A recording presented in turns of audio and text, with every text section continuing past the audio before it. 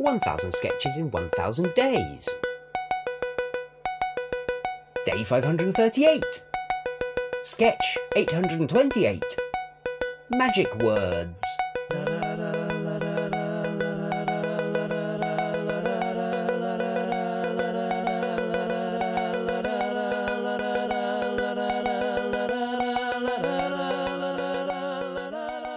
you know what we haven't done? What haven't really we done? epically long sketch. What we haven't really done is a terrible callback over 2 days for weeks. Almost certainly not true. It's basically all we do. It's a fairly regular occurrence. Oh, my back hurts. Oh, bless. Yeah. Much time in this little chair. Oh, and all that stuff down the docks. Spreading those sheets. Powering those points. Oh, I see. I thought the spreading the sheets was in reference to the docks, but okay, that makes more sense. Okay, so we had... I wrote my dad a poem once for his birthday about the docks. Remembered it? Go on. It was called Dave, the Essex Gangster, because he's called Dave, and he Right. lives in Essex. Is he a gangster? He's not a gangster. That's if it would just be a portrait. It was supposed to be a kind of comical endeavour, and it was. It went. I knew a girl from Braintree who held groundless claims against me concerning my transactions down the dock. I was obliged to kill her quickly, dump her corpse in Billericay, and then bury her stilettos out in Stock. Stock is a small village very near Billericay. Very nice. So you know. But there are no docks there. I also, when I was really young, I made him a rap for his birthday. Oh. Just What onto was a in tape. it? Hey, yeah, it's Speed. Yeah. Ah, very nice. So this would have been presumably the first ever rap in history if you were a kid. That's right. I mean, because I'm famously very old.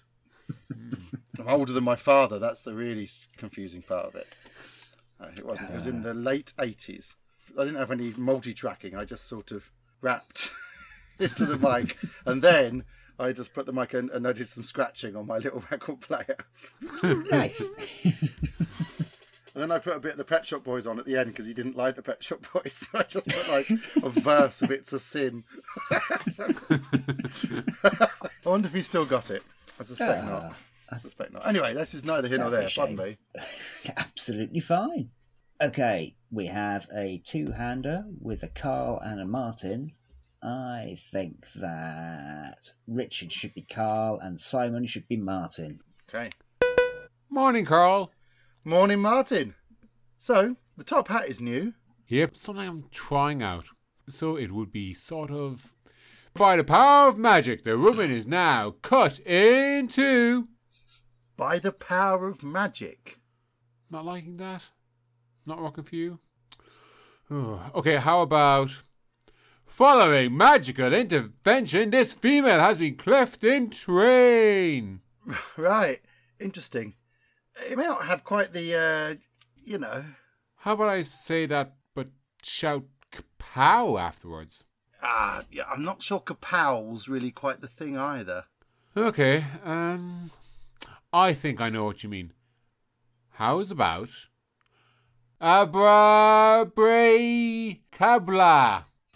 Sorry, what was that? Akbara Bonanza.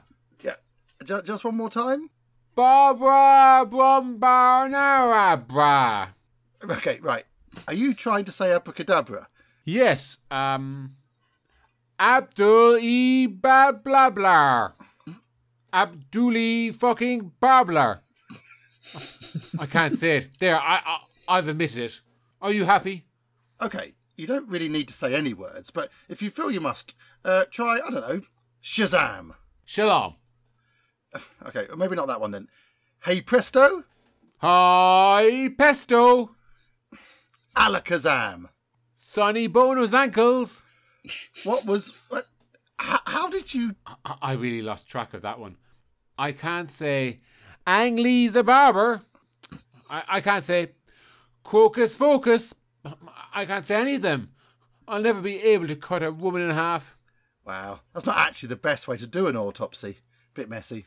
Yeah, I guess. And best to use a scalpel, not a wood saw. Look, you just make an incision above the sternum. I see. And then take it smoothly down the abdomen, like this. That's better than butchering, actually. Yeah, and you finish just above the navel, just here. And... Open sesame! Nice. By the way, that fez really suits you. This reminds me of...